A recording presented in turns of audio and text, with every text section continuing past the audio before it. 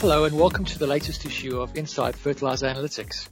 We're recording this podcast as developments in Ukraine are evolving. So it's going to be an interesting discussion, an important time to be talking about fertilizer markets. And we're going to focus today on the phosphates market, which is, like all fertilizer markets, very affected by the situation in Ukraine. And I'm really glad to have two experts join me today to unpack what's happening and also look more globally at the outlook for phosphate rock and processed phosphates. I have Clara Lloyd join, who is in charge and heads up our phosphates research, both on the rock and the processed side. And she's joined by Tim Evans, one of her colleagues in the fertilizer analytics team. Tim also works on phosphates and is a key expert. So welcome to both of you to the podcast today. Really great to have you on board. Pleasure. Thanks for having us. Good to be back, Tim, to have a chat with everyone again. Yeah, it's been a while, so it's definitely overdue, and I think the timing is very appropriate.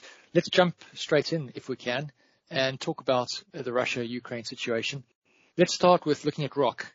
Can you share with us, maybe starting with the rock, how you see the Ukraine crisis impacting on the rock markets? Is it severe? Are we going to see a lot of disruption to trade and a big impact to prices? What's your early assessment of how the rock market will be affected?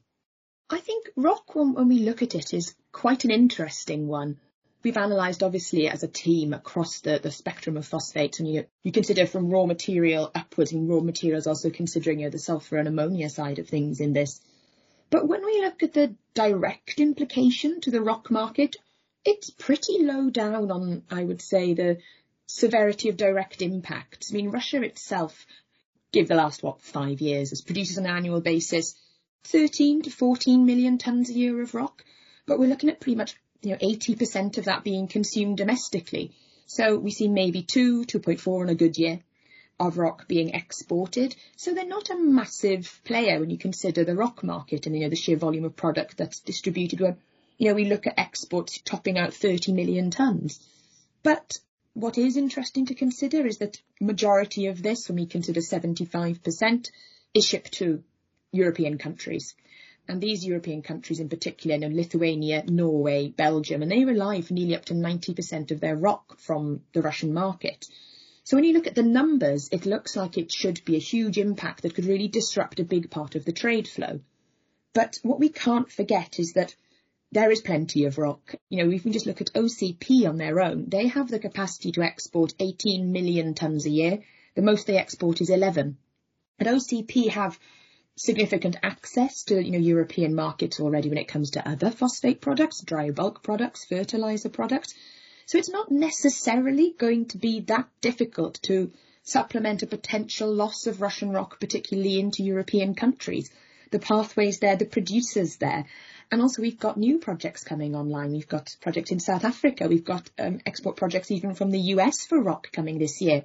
So there's new product as well looking for a home. So really the direct impact of the rock market is not necessarily going to be that significant, which for me is quite interesting, especially when you consider the potential for other fertilizer projects and within the phosphate market.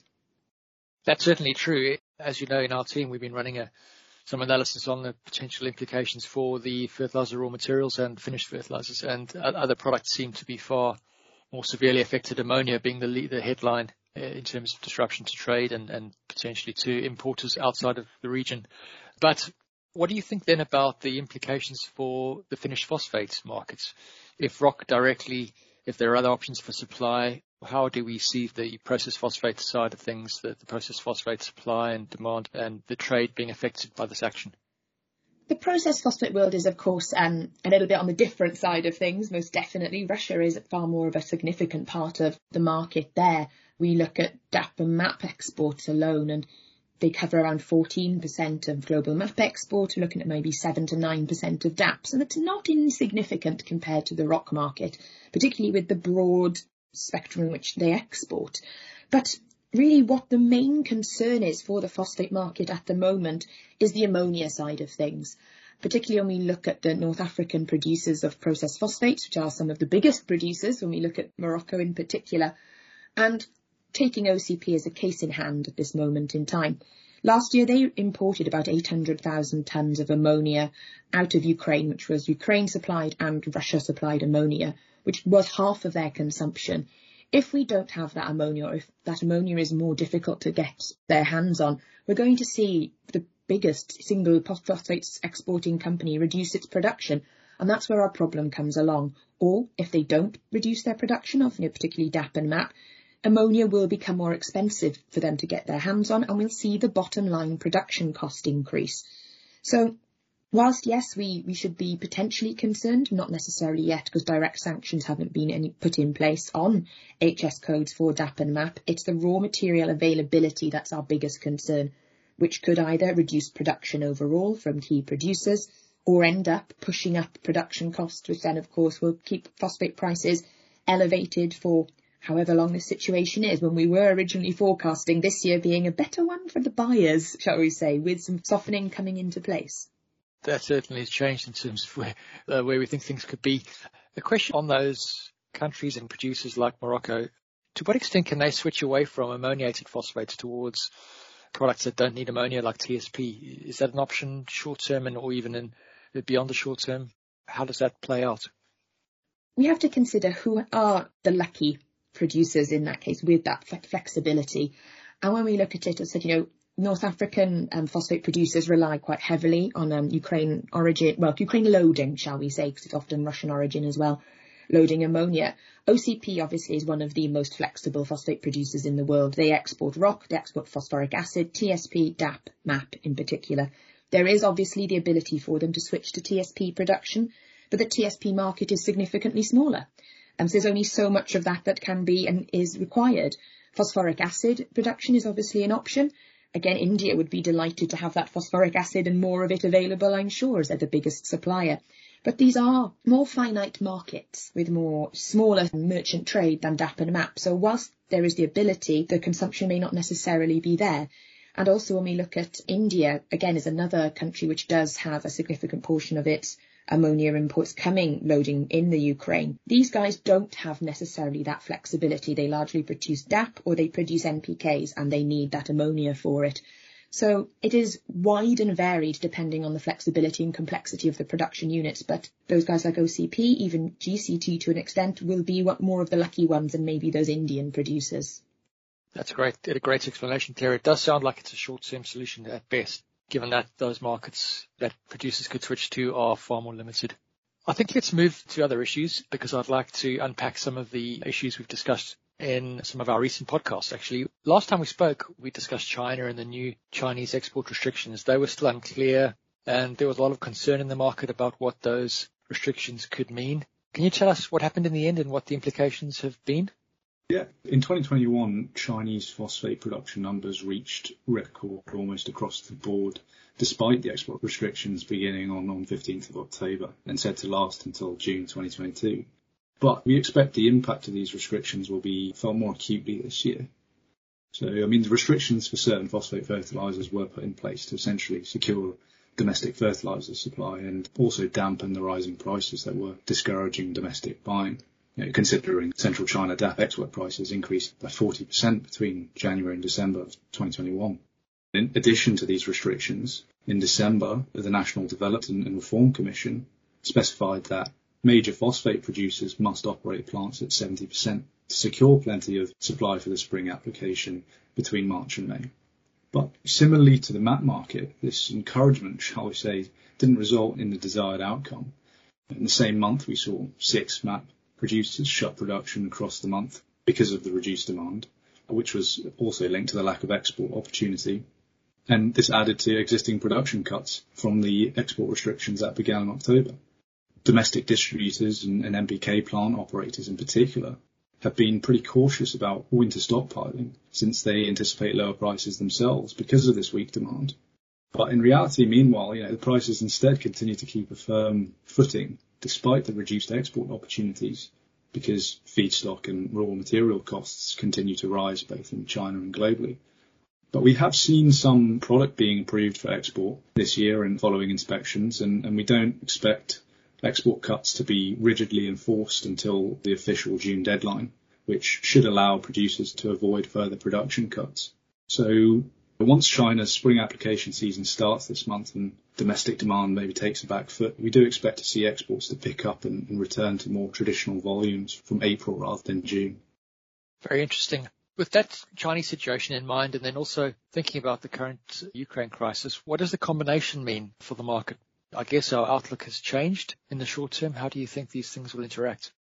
We are yet to sit down and 100% quantify the situation, just because when we look at phosphates, it is very up in the air since, 24th of February, when the invasion started. We have seen phosphates producers, phosphate suppliers take a back foot. We've seen prices largely, I would say globally, remain very static through almost complete lack of trade. And people really are quantifying their position. But overall, I've been playing, I want to say, devil's advocate slightly with our editorial team, particularly today, discussing the market and our expectations. And yes, obviously, there are difficulties or expected difficulties with Russian loading of fertilizers, let alone potentially, if people are buying them, the loading of this product could be difficult, as we have started to hear that some ship owners, some vessels are not able to load at Russian ports. So that is one thing to consider. Another is that some companies, some countries are refusing or discussing the lack of interest, shall we say, in utilising and procuring Russian fertilisers. So yes, this is something we cannot ignore. As I said, Russia supplies about 15% of global MAP trade and about 7 to 9% of DAP. But I've been playing devil's advocate, shall we say, because we have to remember the fundamentals that were to be encouraging softening, they have not disappeared. We still will have the early return of China to the export market. We still have affordability issues when we look particularly in the US at the moment, where we're expecting around 5% of spring demand to be lost. We have affordability issues in Eastern Africa. We have affordability issues in Southeast Asia, which is resulting in demand loss. And Europe itself even, depending on country, we could see 25% demand destruction because of the current price level. And if prices are to either remain quite stable or increase because of a loss of Russia and an increase in raw material prices, which could result in either a loss of other producers or general, baseline cost increase, we could maybe see that lack of enthusiasm for buying, which again could keep prices, if not stable, could cap the increase. So yes, there is this expectation of firming, but it is possibly going to be tempered by, really, as I said, three things: the return of China, concerns about affordability, and demand destruction, which we have already witnessed. So it may not be a case of prices running away with themselves, but it is at the moment too early to tell. I would be bold enough to say the extreme almost softening and the price correction we were anticipating this year is definitely now in severe question. Yeah, that makes sense. In terms of the Russian exports and the Russian role in exporting processed phosphates, I guess if we assume that that flow continues, then the assumptions you've just described apply. If sanctions are applied to the HS codes that affect MAP and DAP, or Russian producers are sanctioned, then are we in a situation where supply becomes much tighter and prices respond? I think it's unavoidable in that case. What would be interesting to note then is obviously, depending on who has placed the sanctions, there could be some countries which will find loopholes or way around, as maybe we've noted loopholes when it comes to sanctions on Belarus potash, for example. So trade flows may alter as well, which would allow a certain amount of product to come out. And we have started to hear reports of certain countries being offered Russian product potentially at discounts to either mitigate the risk factor or because they are still voicing their willingness to purchase readily and easily. A shift in trade flows is also possible, which could maybe again keep that temper. But if Russia disappears, then there is no question we will see a reverse in our short-term price forecast from even 2 weeks ago. Yeah, changing trade flows has been a theme in processed phosphates because of earlier developments with those duties from the US. So this could be another disruption to the market. Let's change topics, change tack if we can, and look at another very interesting topic unrelated to the current crisis. Looking at lithium phosphate batteries. And Tim, you've been looking at this in particular. It's something our customers ask us about, and we have been exploring as drivers to future phosphate demand. Can you tell us, well, first of all, for those who aren't aware, what are these lithium phosphate batteries and why have they been receiving increasing attention recently?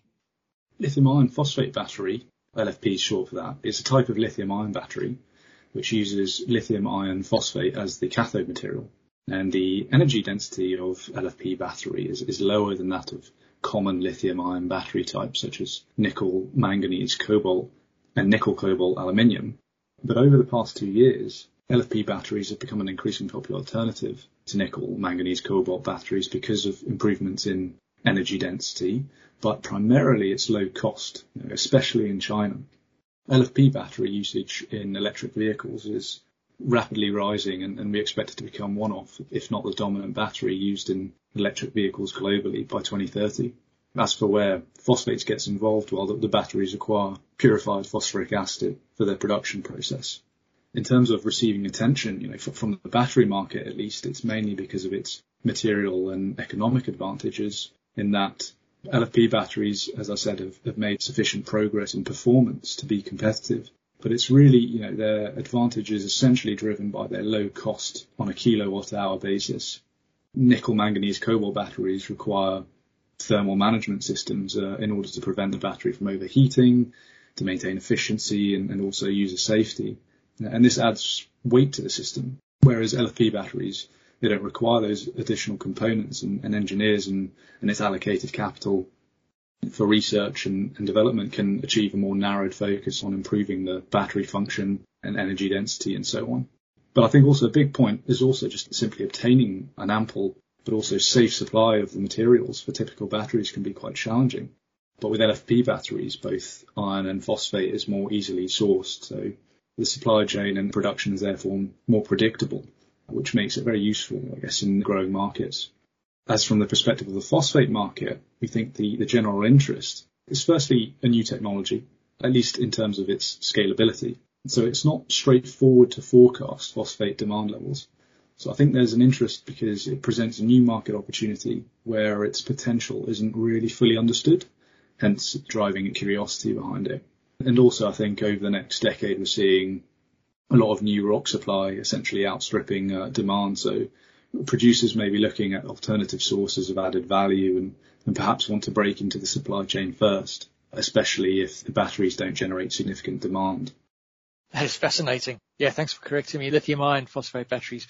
Of course, decarbonisation and the popularity of electric vehicles is so dependent on the cost of the battery. It's been a big barrier to broader adoption of EVs. So you can see a big push towards any technology that reduces the installed cost. In terms of how we understand the potential for this market, how are we approaching things? What is our methodology behind forecasting the demand that's going to be potentially generated by these LFP batteries? Yeah, as I said before, it's not the easiest to forecast it simply because it's relatively new in its market potential. But what we've basically done is we've made the assumption that all of this growth will be generated entirely from the growth of electric vehicles. With the help of the metals and battery team, we take our electric vehicle forecast and apply a battery chemistry split as a share of the sales volume on a kilowatt hour basis. And combined with the makeup of each chemistry, this gives us a forecast of demand of individual elements within the LFP battery. So we can extract a forecast of each element, giving us a total phosphorus demand, because obviously we're looking at the phosphorus component of the battery. And using a standard conversion, we can then calculate it in terms of tons P2O5. I'd say we're not really dealing with losses and nuances of a similar nature because the uncertainty in the EV forecast, especially 10 years from now, overshadows a lot of those details. As battery markets are not the team's primary function, the objective was to obtain a figure that gives us an indication of the potential phosphate demand to a reasonable level of accuracy to then evaluate its broader effect on the fertilizer market. Yeah, I can understand that. So we're looking at an order of magnitude and a structural assessment of potential demand. Do we think that demand for purified phosphoric acid will be met at the cost of merchant grade acid for fertilizer production? And if so, how much impact do we expect? So I guess the purpose of the investigation we did was, literally to look at the effect of LFP battery growth on the supply of purified phosphoric acid and whether the requirements for purified phosphoric acid will redirect any phosphoric acid production towards battery supplies instead of the fertilizer market. But we don't expect this to be the case, nor do we really expect to see any significant loss in phosphoric acid production capacity from fertilizer producers, as LFP producers will continue to source purified phos acid from industrial grade non-fertilizer sectors instead of fertilizer producers that have phosphoric acid capacity or purified phosphoric acid capacity. And as we're generally seeing more integrated players across the board, we think there's more added value in consuming the phosphoric acid for fertilizer production than selling it into the merchant market or establishing offtake agreements. Now, it's not unfathomable that we see battery producers looking upstream to acquire purified phos acid supply, and the demand levels that we're estimating don't really support the idea on a large scale. We do estimate rapid growth with the battery demand for phosphate, with more than 4 times in demand between 2021 and 2025, reaching roughly about 550,000 tonnes of P2O5 associated from battery production. And we expect a total of about 780% growth between 2021 and 2030, reaching slightly over 1 million tonnes of P2O5. It's clear that these levels of P2O5 demand won't materially affect the downstream fertilizer market when we forecast global phosphoric acid production at 58 million tonnes P2O5 in 2030, with slightly more than 10 million tonnes of spare capacity. And just for a sense check, which I think has, it's definitely helped me, so I'm assuming it will do the same for listeners, is total lithium demand for electric vehicles is about 200,000 tonnes per year of metal in 2030. And that's a figure that's supported by pretty much all our competitors as well as our own team. And lithium is in every single battery, while phosphorus is not. So excluding uncertainty and errors from our methodology for a moment, even if every single new electric vehicle on the planet was using LFP batteries, considering LFP batteries is about a 1-to-4 ratio of lithium to phosphates, you would still only have about 800,000 of elemental phosphorus, which is roughly 1.8 million tonnes P2O5. So on a global scale, we don't think it's going to materially affect phosphate supplies for fertilizer production. We are following some phosphate producers in China that are in the process of shifting their capacity to industrial purified phos acid, which will remove some fertilizer grade acid capacity from MAP and DAP supply chains. But this represents a relatively immaterial portion of the overall capacity. And I guess lastly, we just highlight that high grade rock suppliers may also find new market opportunities as the LFP market expands, but supply to this will probably grow in parallel to supply that is directed towards the growing fertilizer market. Yeah, again, we don't expect it to materially affect the phosphate supply of fertilizer production. I guess it's very high growth rate from a low base for a new market. So exactly. And the growth will be incremental, so there'll be time for specialist industrial producers to expand supply to meet the requirements. Just to check the numbers, was that 550,000 tonnes P2O5 by around 2025? It was 2026. 2026, okay. Yeah, well, that's still not insubstantial and worth tracking, so thanks for the explanation. Just in the last few minutes, I'd like to talk about projects and capacity, because that's what we love talking about in analytics in most cases. So can we talk quickly about that? And looking at the rock, I know you've just published rock analytics, so what did you discover? What have you concluded about some interesting new projects that have emerged or that have progressed more quickly than we expected? Any tidbits to share with us on rock projects from your latest report? There's one particular project which I think is the most interesting. Mineral Development are a company who are in Florida, and there's a mine in Bone Valley, which is, it's secondary recovery. So this mine was operational sort of up until I think it was about the 1980s, and since then has been idle, and they're going to use secondary recovery to, recover what's left of what's there. It's including, tailings ponds, etc. But what I think is most interesting about this really is twofold. One, because it's secondary recovery and not greenfield. Permitting has not necessarily been a problem with change of land use, etc., which some new rock mines have come across with big hurdles in the US, particularly when you consider tailings and gypsum stacks and things like that. So, one, it's a new mine coming on stream in the US. Number two, it's going to be the US's first ever merchant rock exporter. The project has a capacity of about 1.2 million tonnes a year, potentially 1.4 at a push, but we're counting it as 1.2 million at the moment. Of this, 500,000 tonnes has been committed to an international broker for overseas export. We've never seen the US export rock before. In fact, the US is a net importer. So to see 500,000 tonnes enter the seaborne market, probably from next year as the mine's expected online in September, is really very interesting. So for me, that's one that really I've been interested to see, and it's made very quick progress. It'll be coming online 4 months ahead of schedule.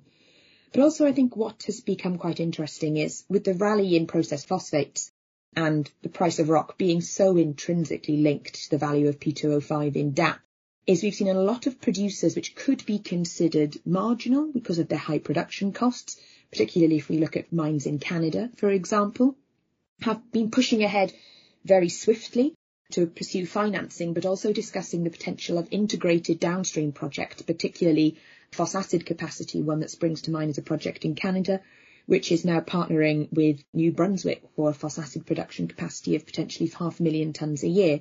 So these marginal high-cost producers are pushing through for financing, pushing through to make progress very quickly, and a lot of guys are now considering integrated downstream production. So the rock market it's always been a secret favourite of mine when it comes to looking at analysis, but it's become even more interesting in the last even 6 months. That is fascinating. I'm not sure I would have expected a new phosphate rock exporter from the US. That's really interesting developments, and thanks for flagging that up. Turning to processed phosphates, I don't think a phosphate podcast is complete without talking about India. And you've mentioned before that India is definitely a market to watch in terms of their investments in production capacity and projects, and they always have that trade-off between buying raw materials and buying finished products. So tell us where India is with its project plans. Have producers or some developers moved more quickly? Is there a project or two that have moved faster than you expected? I can answer with a firm yes. Paradeep Phosphate, we've been keeping a close eye on these guys. They've got an expansion at their Orissa plant in the works, but it is progressing very, very swiftly, to say the very least. Already 780,000 tonnes of that capacity is online. It came online in July last year, and they're boosting it by another 300,000 tonnes by the start of the third quarter of this year. So already that project is bigger than we expected. It'll be 1.08 million tonnes of new capacity by really July. So for these guys, that is not an insignificant volume. It is for India, the import, as we've talked about before, near 6 million tonnes. So these guys have maybe closed off a certain portion of those imports. But what is interesting about it is the phosphate capacity associated, which we were expecting, isn't now, because the DAP capacity itself is over 1 million tonnes, going to be enough to match the demand. But also it's not coming till 2024. So 145,000 tonnes a year P2O5 acid expansion is on the way, but it won't be enough to cover the demand from the whole of the DAP capacity expansion, and it's not coming for another 2, potentially, if we've got a bit of delay, 3 years. So this has, yes, increased India's DAP capacity, but it has also increased India's phosphate appetite. And I suppose we could do a circle, to sort of maybe close things off, a loop back round to the side of things where what will OCP do in particular if they are stuck for ammonia, could produce more phosphate. Well, these are one company who would be delighted to see more, I'm sure, particularly as they're now, with their expansion, reliant solely on external acid to cover their demand. But India is, as usual, one to watch, one that's making progress. And this project, I do like it when they take me by surprise, and this was definitely one of them.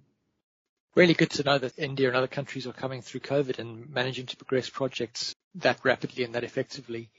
How do you see that expansion of DAP capacity impacting DAP trade? Obviously, it means less imports to India. What does that mean for the DAP market in terms of pricing, do you think? Obviously, in the short term, at the moment, people have been talking about the rally in DAP prices. Obviously, last year had problems with India importing. We saw a big DAP supply shortage. This year, there's a bit of good news where obviously the nutrient-based subsidy is being doubled, but we still don't know the maximum retail price. So for these guys, and especially with how the picture is evolving away from everyone's expectation potentially of pricing, it could not be still great news. But in the medium term, really is where the interest lies, I think, in this. And new capacity in India, not only now from PPL, but we're expecting Green Star, we're expecting MRPL. We've got plenty of projects in our pipeline that we're monitoring. And in the medium term, this is contributing to, again, our 2023, 2024.